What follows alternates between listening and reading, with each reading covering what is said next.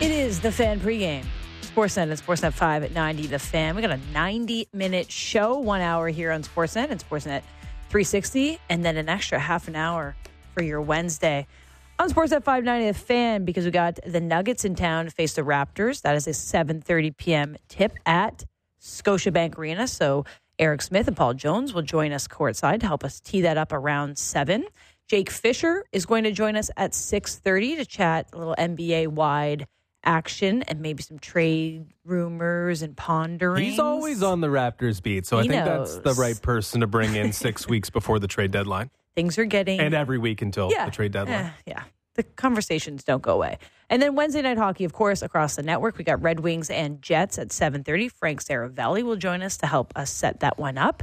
And then around 7 o'clock, 7:15, we're going to be talking about some of our favorite things to watch over the holiday season, because we were just discussing off air. Like, it is jam-packed this holiday. We've got NBA Christmas games, but NFL Christmas slate is... like an NFL takeover this year. They're definitely trying to take it over. The inaugural PWHL season begins on January 1st. You got the World Juniors. You got the Winter Classic, of course. College football playoff. There's so much going on, you don't have to leave your couch. So 590, our text line. You can text in, like, what's your holiday viewing sports, I guess, calendar traditions will be this time around, because it's a little bit jam-packed and it's going to be great. Yeah, who do you ignore in order to watch the sports that you crave over the holiday season? Let us know, and then we'll let you know what we're leaving the Christmas dinner or holiday dinner table in order to watch. Okay, let's bring in Frank Saravelli, of course, weekly guest, dailyfaceoff.com. And Frank, how's it going today? It's going. It's the insider holiday. Didn't you guys know the NHL holiday roster freeze? I mean, this is perfect. I can kind of maybe put my phone down for once. Okay, so I think people were disappointed there wasn't enough, like, a flurry right beforehand, and now we got to wait a little bit. I guess that's not the way that you view it, though. You're like, I'll take a break, and we'll be back in, I guess, is it right after the holidays in January, or is it before that? I'm not really taking a break. I'm just saying, at least I know that there won't be some crazy trade that materializes out of the blue. And by the way, I think there's kind of an unwritten gentleman's agreement in place among the managers that unless you absolutely have to, unless it's something that you cannot avoid, a deal that you cannot pass up, the freeze actually really starts a little bit before the actual league-wide freeze, because they don't want to send anyone packing and sending them across the continent the week before Christmas. That's true. Yeah, I guess that's fair, right? I guess it's fair to kind of freeze transactions, but is it right to freeze out an entire sport during the holiday season? I mean, we just talked about the NFL kind of taking over, and that's kind of, it just goes by the schedule. They play every weekend, obviously. Christmas is a big thing, of course, for the NBA. Should the NHL just, like, let everyone enjoy their holidays, or should they be a little bit more ambitious about filling out this type of, or this part of the calendar? It's a little old-timey, but I kind of like it. The idea that, look, as hectic as everything is, the real treat of the holidays is to be able to spend it with family. And as someone who has worked many World Juniors and missed some Christmases, like, it isn't easy to pack up and leave your family. In the NBA or wherever it might be, a lot of people are lucky enough to bring their family on a road trip or whatever that might look like. I just think it's a lot less stressful for NHL players knowing that they get a mini break in what's a slog of a season to be able to spend time with family. I happen to think it's a pretty neat little tradition they have. Well, I guess we won't talk to you until the new year. So will you be going to the Winter Classic this year out in Seattle? No Winter Classic in Seattle. I was just there 2 weeks ago for Board of Governors. I've been all over the place. Global Series in Sweden, and I was in Toronto for Hall of Fame. I've been to Edmonton a couple times already this season, Western Canada a bunch. So for me, it'd be nice to be at home. And as mentioned, a bunch of those World Juniors, be nice to be home for Christmas. Yeah, that will be very sweet. And we're going to get some time off too, so we'll all enjoy it. Okay, let's talk about tonight. We got Wednesday night hockey, Detroit and Winnipeg. We were discussing, like, Winnipeg at the beginning of the season was all about the ticket sales. It was kind of a negative discourse around Winnipeg, and then it became the Edmonton Oilers and their entire media frenzy. So we haven't really talked about the Winnipeg Jets in a while. I think they could be a very quiet success story this season. 1 point back in the division. We're going to see them tonight against Detroit, who's been struggling. But what's been the most impressive thing, maybe quietly, with this Winnipeg Jets season? Well, it's probably that it's been quiet. You know, think of all the different points that were talked about heading into the season before the extensions for Hellebuck and Scheifele and sort of the drama that had existed around this team in the summer. Pierre-Luc Dubois on his way out of town, asked to be out. Who knows what happens with the core? Blake Wheeler not coming back.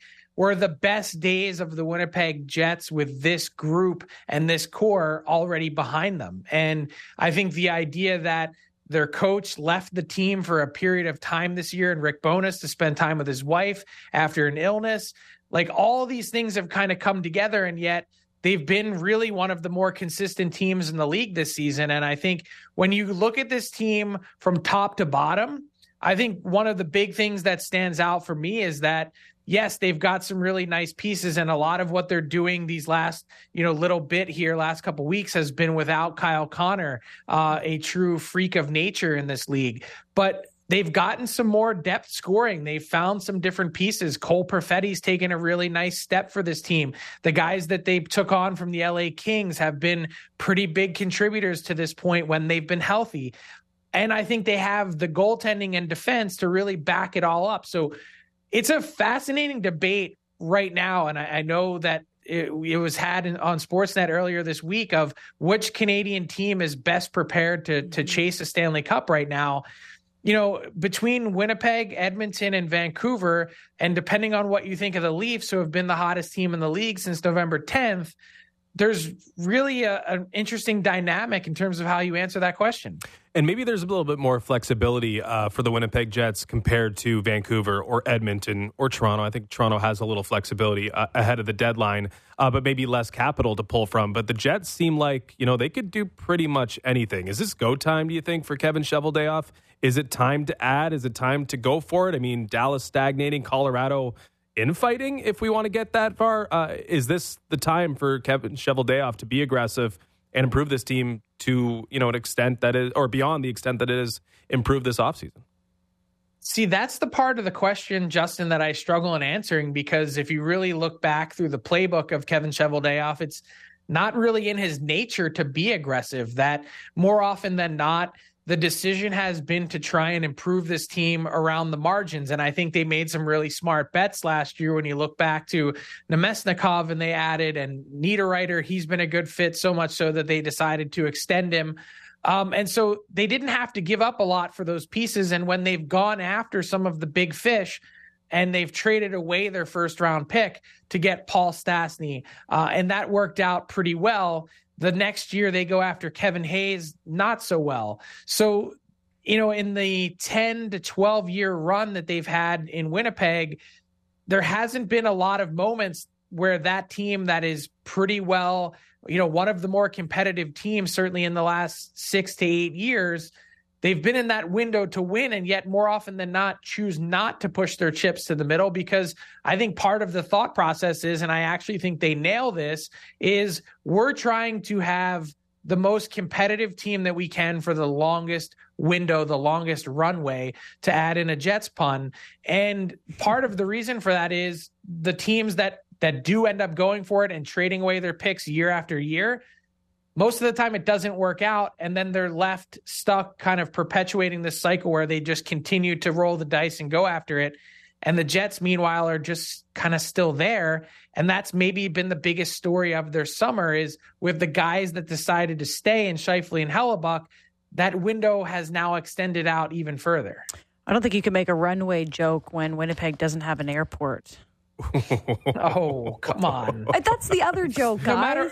You may not be able to get anywhere. You may not be able to get anywhere, but it's still better than Pearson. Honestly, I think that's true. That's true. All right. So on the other side of the ice tonight, you've got the Detroit Red Wings, who there was so much excitement about. They get Patrick Kane. There's all this energy around this reinvigoration of this player, and they've lost 6 of the last 7 games. And I don't know if what we expected, really. I think I just expected excitement, and it really hasn't been that way. So is there just a slow ramp-up period, or are there just bigger holes than the Patrick Kane-sized hole that was filled with just one acquisition? Well, they've also been without Dylan Larkin, who's a huge engine of that team. So it's kind of hard to really give a fair and full evaluation of the Red Wings, because you've seen Patrick Kane also ramp his game up. Mike Kelly from NHL Network had a great stat that he's sort of been keying in on. every game so far that Patrick Kane has played, he's had more offensive zone possession time. He's made more passes to the slot. You can see him get adjusted after so long off and sort of wading his way back into it.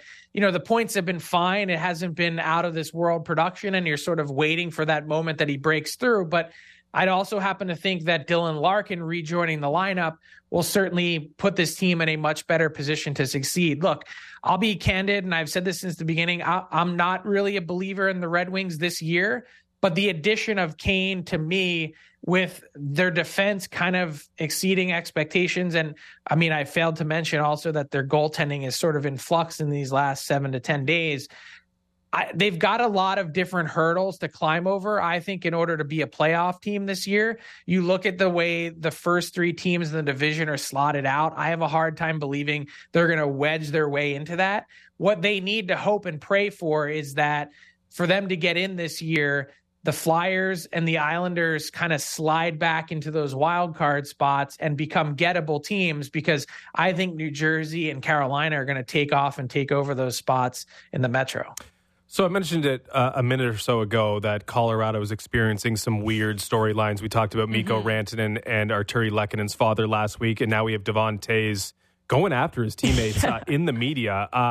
I guess we could sort of connect the dots on who he might be talking about, but do you have any insight on what exactly is going on there and how a team that's only a couple years removed from a Stanley Cup and looked like they had it all figured out from a team-building perspective has sort of lost its way? Yeah, I'm going to stop you right there, because I don't think they've lost their way. I think part of this is much ado about nothing. I think, Rantanen, one of the ultimate competitors, had his fire stoked at something that I think was probably more or less taken out of context. I happen to know Arturi Lekkonen's father really well, Ismo Lekkonen. He's been at a bunch of Stanley Cup finals in a row as a commentator for Finnish TV, and he's not really the type of guy that's going to be throwing things out there to make headlines. That's not really in his nature. It's not what he's built like. So he seemed to find something, Rantanen, that bothered him, and that helped him get a 3-point game after going scoreless for 9 in a row. So kind of park that one separate side issue. And then the Devon Toews comments, like, I actually find that to be really healthy. Some people view that as a negative. I think in an environment that's really been fostered by Nathan MacKinnon and really the ultimate competitive edge in the league, is that sometimes honest conversations need to be had. Those are the best teams that you can play on, instead of everyone sitting around shrugging in the locker room like, oh, maybe we'll get them next time. He's saying, hey, we got to level up our game. And he's speaking to everyone else that might be complacent or content in their position. And I like that from Devon Toews. Give me more of that. Give me more honesty. See, this is, Justin, why we can't have nice things.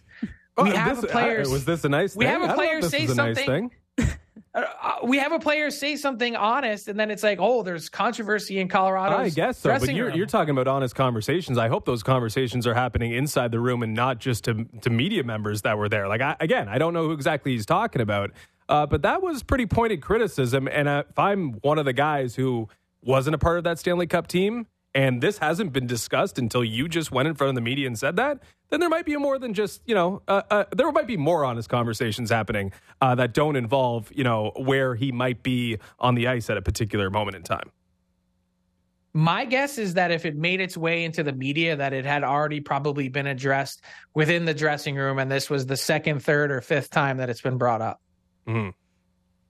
5th time it's been brought up, they might have lost their way then. Okay. A tough loss for Colorado last night. Another one for the Ottawa Senators, who I had on the puck line, thought they're going to win, and the debut of their new head coaches and their assistant coach, obviously with a blast from the past. So they blow that lead. They cough up this lead last night. And we haven't even spoken since the new regime started, because this was a Monday. So I guess just your perspective of what's going on with Ottawa right now. If this is a long-term fix, this is just putting some pieces back into place. And if it's going to be like what we've seen with Edmonton, with the new coach maybe reigniting a team, or maybe that's asking too much. I think last night, with the way that they blew that game against the Coyotes, was a pretty clear indication to a lot of people that it's not just the coach. It isn't as simple as just, and it's one game, but it's not as simple as just, hey, Jacques Martin is here, and all of a sudden everyone's going to snap to attention and everything's going to be fine. First off, I don't think he's a long-term solution. And look, maybe I'm completely wrong here. Maybe he comes in and runs the table the rest of the way and the Sens become one of the darlings of the NHL. I don't think we've seen enough evidence to support that or believe that could be a possibility so far this year. School is very clearly now in session for the Sens. He's a taskmaster. He is attention to detail. He is defensive zone structure, all these things that the Sens team desperately needs. And so I think he can go about implementing some of that. And this isn't ageism when I say it, but Jacques Martin is now the oldest coach in the league by a somewhat wide margin. It's been a really long time since he's been a head coach in this league. I view him as a foundational sort of stone setter, if that makes sense, putting some pieces in place to get this team to where it needs to get to, that ultimately they bring someone else in at some point after he steers them back in the right direction that can then be the person that leads this team moving forward. And I think it's imperative that you find that person before this season ends, especially if you're not going to be making the playoffs and aren't close, so that you can set expectations properly heading into the summer and training camp for next year. So from one Atlantic Division coaching change to maybe another, and again, jumping the gun here, but things are not good with the Buffalo Sabres right now, and a lot of the shine has been knocked off the Tony Granato experience, or at least it seems. I mean, people were really, really bullish on what he was going to do there, and it's just not working. What do you sense might happen if it continues to trend negatively for the Buffalo Sabres? I've seen all the chants. I've read the newspaper stories. Mike Harrington in the Buffalo News today was saying, welcome to another nuclear winter in Buffalo. And it's a chilling thought for the Sabres team that for the most part over these last 12 years, 13 years since this playoff drought started, can't get out of its own way. I don't view this as a coaching problem at all. I think the Buffalo Sabres under Don Granato have taken some significant steps. I think they love playing for him. I think Kevin Adams has been really impressed with what he's seen from Don Granato. The wild card here in this is, how does Terry Pegula feel? How does their owner think and react to this? Because that part, to me, I don't have line of sight on that. And if it were up to just Kevin Adams, my assumption is that they stay the course and for a good long while for a guy who's under contract through 2026 and just recently had gotten an extension. That said, I think the onus for this season rests and lies squarely on Kevin Adams' shoulders, because I love what they did last year. I love the step forward that they took, and I love the line in the sand that they drew when they said, we're not bringing in any veterans to this team that are going to get in the way of young players. They took big steps, had a 91-point season, and then they got to this summer and they took their foot off the gas. And you had all these other teams around the league continue to improve, and the Sabres really did nothing. And then they also placed a huge bet on Devin Levi to do something that's more or less unprecedented, to go right from the NCAA into being an NHL starter. And that's so hard to do. So they've had to go back to the drawing board. There've been some painful moments. I am a believer in this core, but I think they need some help. They're going to see the Maple Leafs tomorrow night, which is always a fun one. A battle of the QEW. Leafs headed to Buffalo, and I'm sure there'll be a lot of Leaf fans in attendance. It's always a fun one for us. I wonder for you, because we talked about the Leafs, I think it was last week, about Martin Jones, and you were the first one that was like, I actually don't think that he's just going to be, there for one or two opportunities. Like you thought he would actually push for a position in the net, and we've seen him now twice, and I think that that's a pretty good way to put it, right? He was surprising to me. I think maybe I undervalued Martin Jones. So if you look at this Leafs roster right now, dealing with a little bit of a goaltending injury, it looks like things have almost leveled out a little bit. I think that there's not a huge cause for concern in Leafs Nation. They've been one of the best teams in the NHL over the last couple of weeks. They're continuing to get points. Are we okay? We're just tame right now? Should we feel comfortable? Why not? Martin Jones to me is he's better than 25 other goalies that are currently on NHL rosters. That's not hyperbole when I say it. He's got experience. He's been around for a lot of different moments. He played 46 games last year for a playoff team in Seattle. When you consider all of the different options that are out there, and you consider the fickle nature of the position and just how brutal some of these guys have been in other spots, he's as good as anything else you could possibly get out there. So for better or for worse, I think if he's ready to take the ball and run with it, and it clearly has put in the work this season when he wasn't getting an opportunity to be at his best, to have this spot where he could take the ball and run with it, why not? If Jones emerges, plays well over the next 2 weeks or so, I guess 4 weeks or so, does it make Ilya Samsonov expendable to you? 100%. Just one other way for the Toronto Maple Leafs to find some cap space. To me, the writing was on the wall with Ilya Samsonov when he only ended up coming through last summer with a 1-year deal. He wasn't long for Toronto, and last season, as good as he played, the fact that there wasn't a more long-term commitment or pact, to me, tells me not only are they big believers in Joe Woll and what he's doing, but also that I don't think they want to devote a whole ton of salary cap space to the position if they can avoid it, because look at all the other teams that have done so and them have gotten themselves into trouble. That maybe the new trend is exactly what the LA Kings are doing with Cam Talbot, and I know he's hurt right now, but Phoenix Copley, to only spend $2.5 million on goaltending if you've got a roster that's out of whack balance wise at other positions, which for years the Leafs have been between forward and defense. That this now would open up an opportunity with the Klingberg LTIR cash to really make a difference on the back end. Yeah, that Joseph Woll contract right now is like the little present under the tree that Don't just keeps giving. it. Yes. Don't squander it. Hold on tight. Well, Chef's kiss. Yeah, chef's kiss. We will definitely chat with you in the new year. We wish you the happy holiday and enjoy sitting on the couch and family time. Have a great Christmas, everyone. Thanks so much. Frank Saravelli of dailyfaceoff.com. Okay, so some big games on tonight. We got Wednesday night hockey, of course, Detroit and Winnipeg. We talked about that. Two teams kind of in different spots. We've got Denver in town to face your Toronto Raptors. 7:30. We'll have Sportsnet 590, The Fan. We'll tee that up with Eric Smith and Paul Jones a little later in the show. I'm going to go to that Monday night hockey game, though. And if Jeff Merrick is listening, he will be very happy with my pick. So time now for Between the Lines, brought to you by Bet Rivers. Take a chance. When did we start talking about Gabe Vilardi? A week ago? 2 weeks ago? I would say about a week and a half ago. He emerged into the discourse. Yeah, he definitely, he broke through. And so sure. that's... He's in that discourse. He's going to continue to be in my discourse. Tonight, 2+ points at plus 375. As we said, that they're playing the last 6 of the last 7 games, Red Wings, who haven't looked themselves without having Kyle Connor, finding scoring in different ways. And Gabe Vilardi has been doing that consistently for the last couple games. It looks like James Reimer will be starting in net, hasn't had many starts this season. So I like Gabe Vilardi to get 2+ points, and just his goal scoring prop alone wasn't good enough, so I'm spicing it up with 2+ points. Yeah, that top line's been playing really, really well. Scheifele and Ehlers can help Vilardi get to the number that you need. I'm going to the basketball game in Toronto. The world champions, as you mentioned, coming to town. Denver Nuggets are a really good team. And Denver, when they're at their best, yeah, they have the best player in the world, but they don't rely on the best player in the world to just fill the stat sheet like crazy. Like generally when Denver struggles, it's when Jokic is having to do more and fills up the stat sheet because it's out of necessity.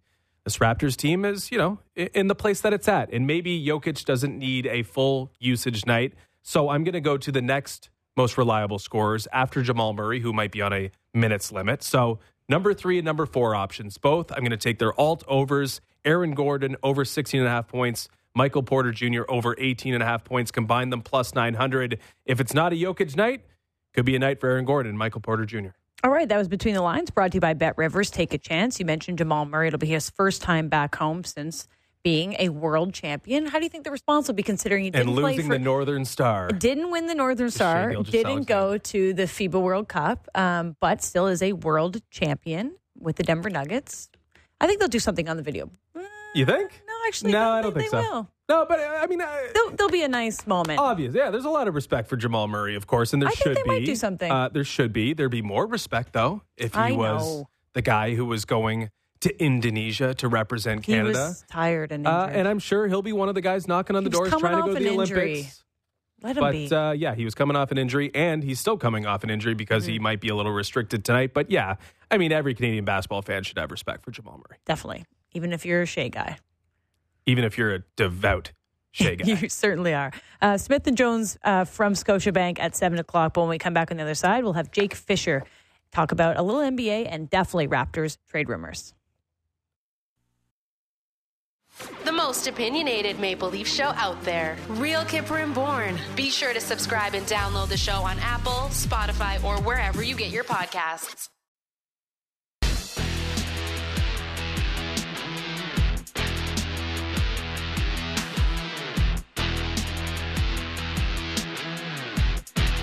We're back on the Fan pregame. Sportsnet and Sportsnet 590 The Fan, an hour away from the Raptors taking on the Denver Nuggets at Scotiabank Arena. The return of some familiar Canadian faces and, of course, the defending NBA champions. That's at 7:30. We'll have Eric Smith and Paul Jones join us courtside from Scotiabank Arena to help us tee that up in about half an hour. But let's get into some more NBA chat with Jake Fisher, of course, of Yahoo Sports, joining us. Jake, appreciate you coming on today. We got lots to go through. It's been a while since we got to go like a full NBA look around, but we will start with the Toronto Raptors because, of course, they're always in the headlines in terms of where are they going? What's their direction? And tonight they're playing the Nuggets, which is always a good measuring stick, but maybe a scary measuring stick. When you look at this Raptors team, I mean, they're not contenders. They're not really pretenders. They could be buyers, they could be sellers, and they could be in that mushy middle. Like, how do you start to conceptualize this Raptors season and what might be next for them? Yeah, it does start to feel like this team has finally maybe turned the corner more towards not really a rebuild, but towards the seller mode that every rival executive has kind of been hoping and praying that Masai Ujiri from office is going to take that step with Pascal Siakam and OG Anunoby, and then you have lesser heralded players like Gary Trent Jr. who could potentially bring back some significant value in terms of, a veteran talent that could help some playoff contenders elsewhere. So it does seem like bringing in a new head coach like Darko, who is certainly more of a youthful spirit and a teacher, that maybe that really are kind of the early foundations and the footprints of a team that is kind of going to accept they're not really a true playoff contender and a championship threat in the Eastern Conference.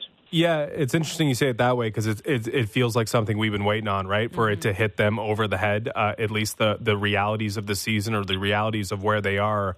I wonder, though, in your opinion, like how they got to this point, like what convinced them? What triggered this? Is it that, hey, Scotty Barnes looks like a guy that you want to be maybe patient with and you want to build around and you want to do it the right way around him? Or is it just, hey, we've got ourselves into a mess here. We just have to act because we can't even pretend to be a team that has a true ambition? Scotty Barnes is definitely a true North Star. Like, it flashed back to the Kevin Durant chatter from before last season began, and the Raptors were telling everyone who would ask that he was untouchable even for Kevin Durant. So that hasn't changed. That's not new. I think the thing about Toronto that has kind of left a lot of opposing teams and executives scratching their heads over the last couple of seasons is that the Raptors were holding out hope that this unit was legitimately a playoff team by talent on the roster. And it seemed like that was even a bit of a point of contention between the coaching staff last season and the front office, and that Masai's group, the other ups around down, that they have been looking at this team with their project 6'9", all these switchable, athletic, long forwards could come together and figure something out and be a real playoff threat in the East like they were, the year before when they were the 6th seed and still kind of clinging on to glimmers of the 2019 glory days. So I think it's really been more of an acceptance that this roster, as presently comprised, is just not in that top tier of the other Eastern Conference, elites. Like they are far below the Bostons and the Milwaukees and Philadelphia. But I'm about to head into the Magic and the Heat game here in Orlando, and they're far below that tier as well. Yeah, I think the conversation usually starts with what to do with Pascal Siakam when we talk about the direction of this Raptors team. And I think we've had this same conversation for now an entire calendar year. He's always in the trade rumor, but he says he wants to be a part of the Toronto Raptors. But did they miss that opportunity to sell high on Pascal? What do you think his trade value would be if there was an opportunity to move him at this trade deadline? And I guess how likely do you think that move would be for Masai Ujiri? I do think, and it's hard to know, but I do think that if they move Pascal this summer, there's a strong possibility. There's a strong possibility that they would have gotten more then than they would now, being that a team acquiring him like the Atlanta Hawks that were quite interested and definitely had serious talks there, they would have had a full season with him on their roster before he reaches unrestricted free agent market, where he's going to definitely be commanding top dollar and has wanted top dollar in any talk with the Raptors about extending, which I don't think those talks have ever really gotten so far. So now you're looking at a team that would potentially be looking at him as a worst-case scenario, a rental if it weren't to work out. And that prospect, whether it's him, whether it's any player that could go into the open market after you acquire him now, that's going to give certain teams pause. And it's going to give a lot of teams reason to not put forth their richest possible offer to protect themselves out of fear that he could just walk. Or, even if you were to get a wink or an assurance from his representation that he'll want to stay there if you give him X amount of dollars, which obviously you're not allowed to do, but it happens all the time. Those types of handshake agreements don't always work out. You see James Harden going to the Clippers, and you see Kyrie Irving forcing his way to Dallas. Like, those types of dealings are never as obvious and straightforward as they appear. So I do think that moving him now will, in all likelihood, it will generate less of a return for Toronto than if they were to have moved him in the summer. But they didn't move him in the summer because clearly they didn't get what they were hoping for. So it's always like a balance of trying to wait for the exact opportune moment to move him. And to your question, sometimes you realize that moment passed before you could have realized it in the actual present. When you zoom out and look at the entire ecosystem, the entire NBA, and how many buyers are out there, how many sellers are out there, are the Raptors in a reasonably advantageous position if they decide, to be aggressive, to take advantage of this spot? Or do they have parts that, could be sought out elsewhere? Like, just judging the opportunity here, or assessing rather the opportunity here for the Raptors. Is it what it was at least last year when we were talking about the Raptors maybe owning the deadline before they did nothing but buy Jakob Poeltl? Yeah, I think they could. Like, you get on the list to Gary Trent, a name I said earlier. Right now, if you talk to any executive who has any type of eye trained towards the draft in June, they will tell you that this is very widely regarded as a lesser talented draft than years past. So I do think there are going to be plenty of teams in the playoff hunt who will be willing to package a late first-round pick for a legitimate starter and caliber rotation player like Gary Trent Jr. I'm not saying he's going to absolutely get Toronto a first-round pick, but I see that it could happen this year more so than other years past, where teams like Toronto could benefit from that more so than like the top billing guys like a Pascal or like an OG Anunoby. I think, like Buddy Hield was a name with the Pacers, for example, that a lot of teams were looking at as a potential, could Indiana get a first-round pick for him? Well, now the Pacers don't look to be a seller. So to your point about the dearth of sellers around the league, where all these teams now in the play-in tournament era are all thinking we could just be a Gary Trent away from moving up a couple spots up the standings. I think that could definitely benefit Toronto, depending on how you look at it. We're chatting with Jake Fisher of Yahoo Sports. On the other side of the court tonight, we're going to see the Denver Nuggets. First time they've been to Toronto in a long time. First time they've been here as defending champions as well. Are they still, in that upper, well, obviously they're in that upper echelon, but is there something more that can bring them over the edge to have another repeat? Is there something on their holiday wish list that they're eyeing to be, the shoe-in, to be the defending champs that do a back-to-back this time around? To be honest, Denver hasn't really come up at all in my early intel calls around the league here in this post-December 15th window. And I think a lot of that is due to the fact that every team fully believes in their scouting department and their ability to identify talent in the draft. But the Nuggets in particular really believe in their, college and international player personnel evaluation. And they think guys like Christian Brown, who contributed in the finals last year, and their rookies now, Julian Strawther, Peyton Watson that took 2 years ago, who's really kind of a rookie this season in actual minutes. Like, they're kind of hoping that those young guys, after the course of 82 games fully play out, they will earn enough minutes and rep in their actual, starting lineup and the rotation, and then these road games across the border to get to the point where they can contribute in the playoffs down the line too. So I think the Nuggets are gambling on their internal development and the talent that they pinpointed in this draft most recently and in the last couple of drafts. Even someone like Zeke Naji, who's been in their program for a couple of years. The Nuggets are very much invested in who they already have in their building, I think, as opposed to going out and trying to be a buyer. Jake, you wrote today about Donovan Mitchell and the Cleveland Cavaliers situation. You mentioned that, Cleveland might be patient with this and that they're not in a rush to move out Donovan Mitchell. But in your opinion, what should they do in the situation they're in, dealing with some injuries and facing a bit of an uncertain future, at least with their star? In my opinion, I think they kind of have to ride this out. It's just, on paper, objectively a very strong roster, and adding Max Strus and George Niang were the kind of two of the perfect pieces that they were missing between their big four with their two guards in the backcourt, Darius Garland and Donovan, and then the two big men in Jared Allen and Evan Mobley. So 6 weeks to 8 weeks for Mobley and a month for Darius Garland can seem like a lot, but I do think if you squint your eyes, Donovan Mitchell and Jared Allen with some shooters and some two-way wings, it kind of looks a little similar to what Donovan had in Utah with Rudy Gobert when the Jazz had the best record in the Western Conference. I wouldn't be surprised if inadvertently the Cavs look pretty good here when fitting all these pieces together has been the overall task and challenge for this franchise. They're making a simpler equation now. And obviously you want all those all-star talents like Garland and Mobley back in the lineup, but without so many mouths to feed, it could become an easier hierarchy to kind of develop a game-to-game, rotation and flow. And I'm not so sure the Cavs are going to fall off a cliff here. I think they're patient and optimistic and pragmatic here for all the right reasons, and I kind of understand what the Cavs are thinking.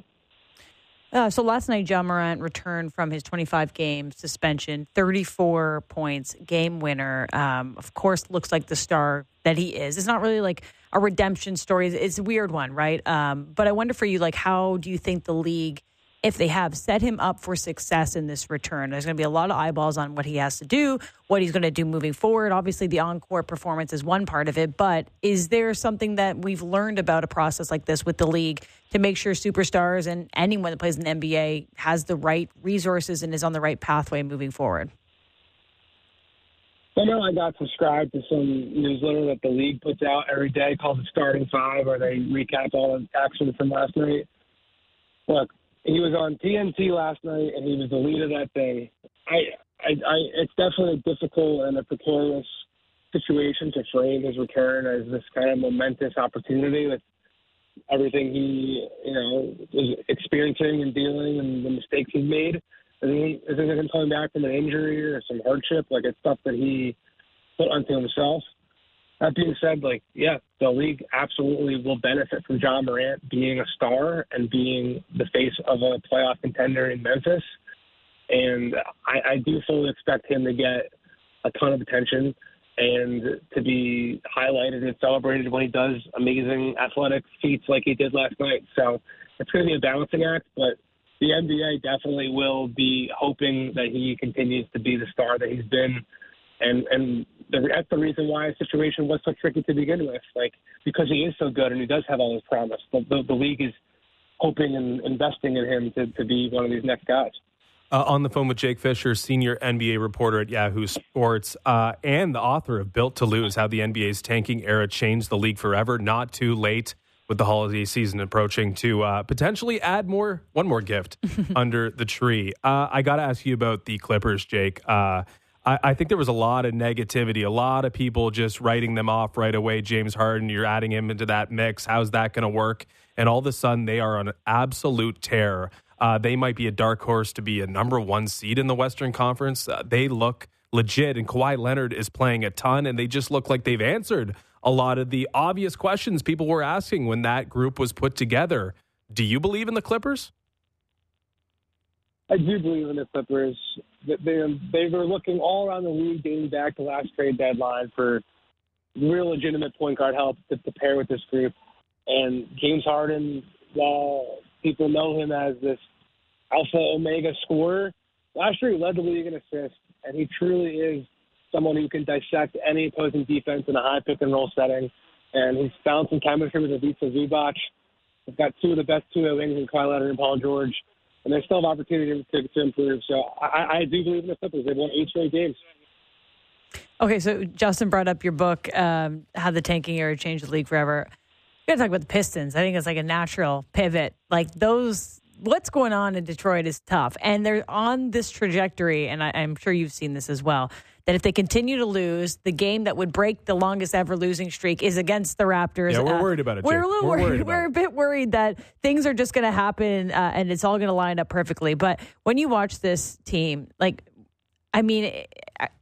is it good for them? Is it good for basketball down the road for them? Is it difficult to watch? How do they continue to show up every day and put a smile on their face? And do you wish you could write part 2 of your book about just the Detroit Pistons? Yeah, that's why I wrote it, because I really came up in my career covering the Sixers process years under Sam Hinkie and rebuilding, just like we're talking about with Toronto potentially, selling off these talents. It's not as straightforward a path as people think. And it gets more and more challenging in today's NBA, where you have to start paying players off their rookie deals before they even really play in consequential games. So it's a challenge when you have spent so much time trying to build a roster that has youth and ultimately inexperience that will potentially lose you games. That's why the book is called Built to Lose. Like it's designed by the executives, and then the task falls onto the coaching staff and the players to suddenly change the direction all of a sudden in the blink of an eye. The Pistons haven't been winning for 4 years, so to pay Monty Williams $13 million and just to think that he can all of a sudden change their fortunes when there hasn't been any real winning structure there, it's just far more challenging than I think it ever looks on paper. So it's not for the faint of heart. I think the only real way to get to that bottom and bounce back to the top is to have a bona fide, legitimate top 5 player in the league, an MVP candidate guy.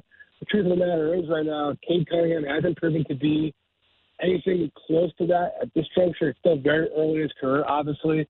But aside from him, there's no one else on that roster who is even close to projecting as any all-star caliber player. And that's the real challenge when you spend so much time at the bottom of the league and you don't come away with multiple guys where, the Thunder right now, they have Shai Gilgeous-Alexander, they have Chet Holmgren, they have Jalen Lit. You can go down the list. You need a couple guys. You really can't just have one. But you also need to have that one who's like head and shoulders above, like Shai is in OKC. So the Pistons are kind of missing all of those criteria right now. Yeah, it's wild to be that bad, to not have that talent, but to pay the coach that much money is just crazy. Honestly, it's wild. If you're going to tank, but do you have to spend that much on a coach to do it? I don't think so. Okay, last one for you, Jake. We're about 6 weeks till the deadline. Putting you on the spot a little bit. What team, though, do you think has the most pressure to make something happen before the deadline approaches? You could say Toronto, but since we talked plenty of Raptors, obviously, I'm going to say the Atlanta Hawks. They brought in Quinn Snyder midseason last year. They elevated Landry Fields, former Raptor, to their GM's post last season. This is their first full season together, hoping to optimize Trae Young and the Jonathan Murray pairing.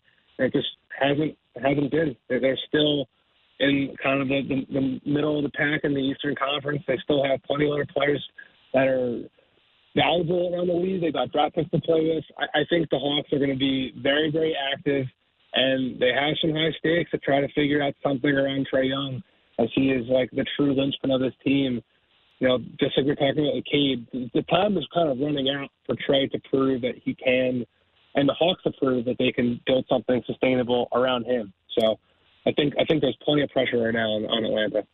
The book is Built to Lose, How the NBA's Tanking Era Changed the League Forever. Jake, we appreciate you jumping on. And, yeah, let's do this again soon. Thank you, guys. It's Jake Fisher of Yahoo Sports, the Ball Don't Lie podcast. One thing we didn't get a chance to bring up with him that I wanted to get your perspective on is we talked about the Lakers. They win their in-season tournament.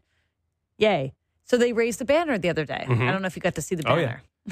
Oh, yeah. Okay, so I wondered how they would go about this because this is the first ever in-season tournament banner or just trophy in general. Would they raise a banner? This is the Lakers. They've won a few things in their lifetime. So yeah, couple championship banners. Does it go up on the same row as all the other banners was my first question. Does it look like the other banner, same color, whatever?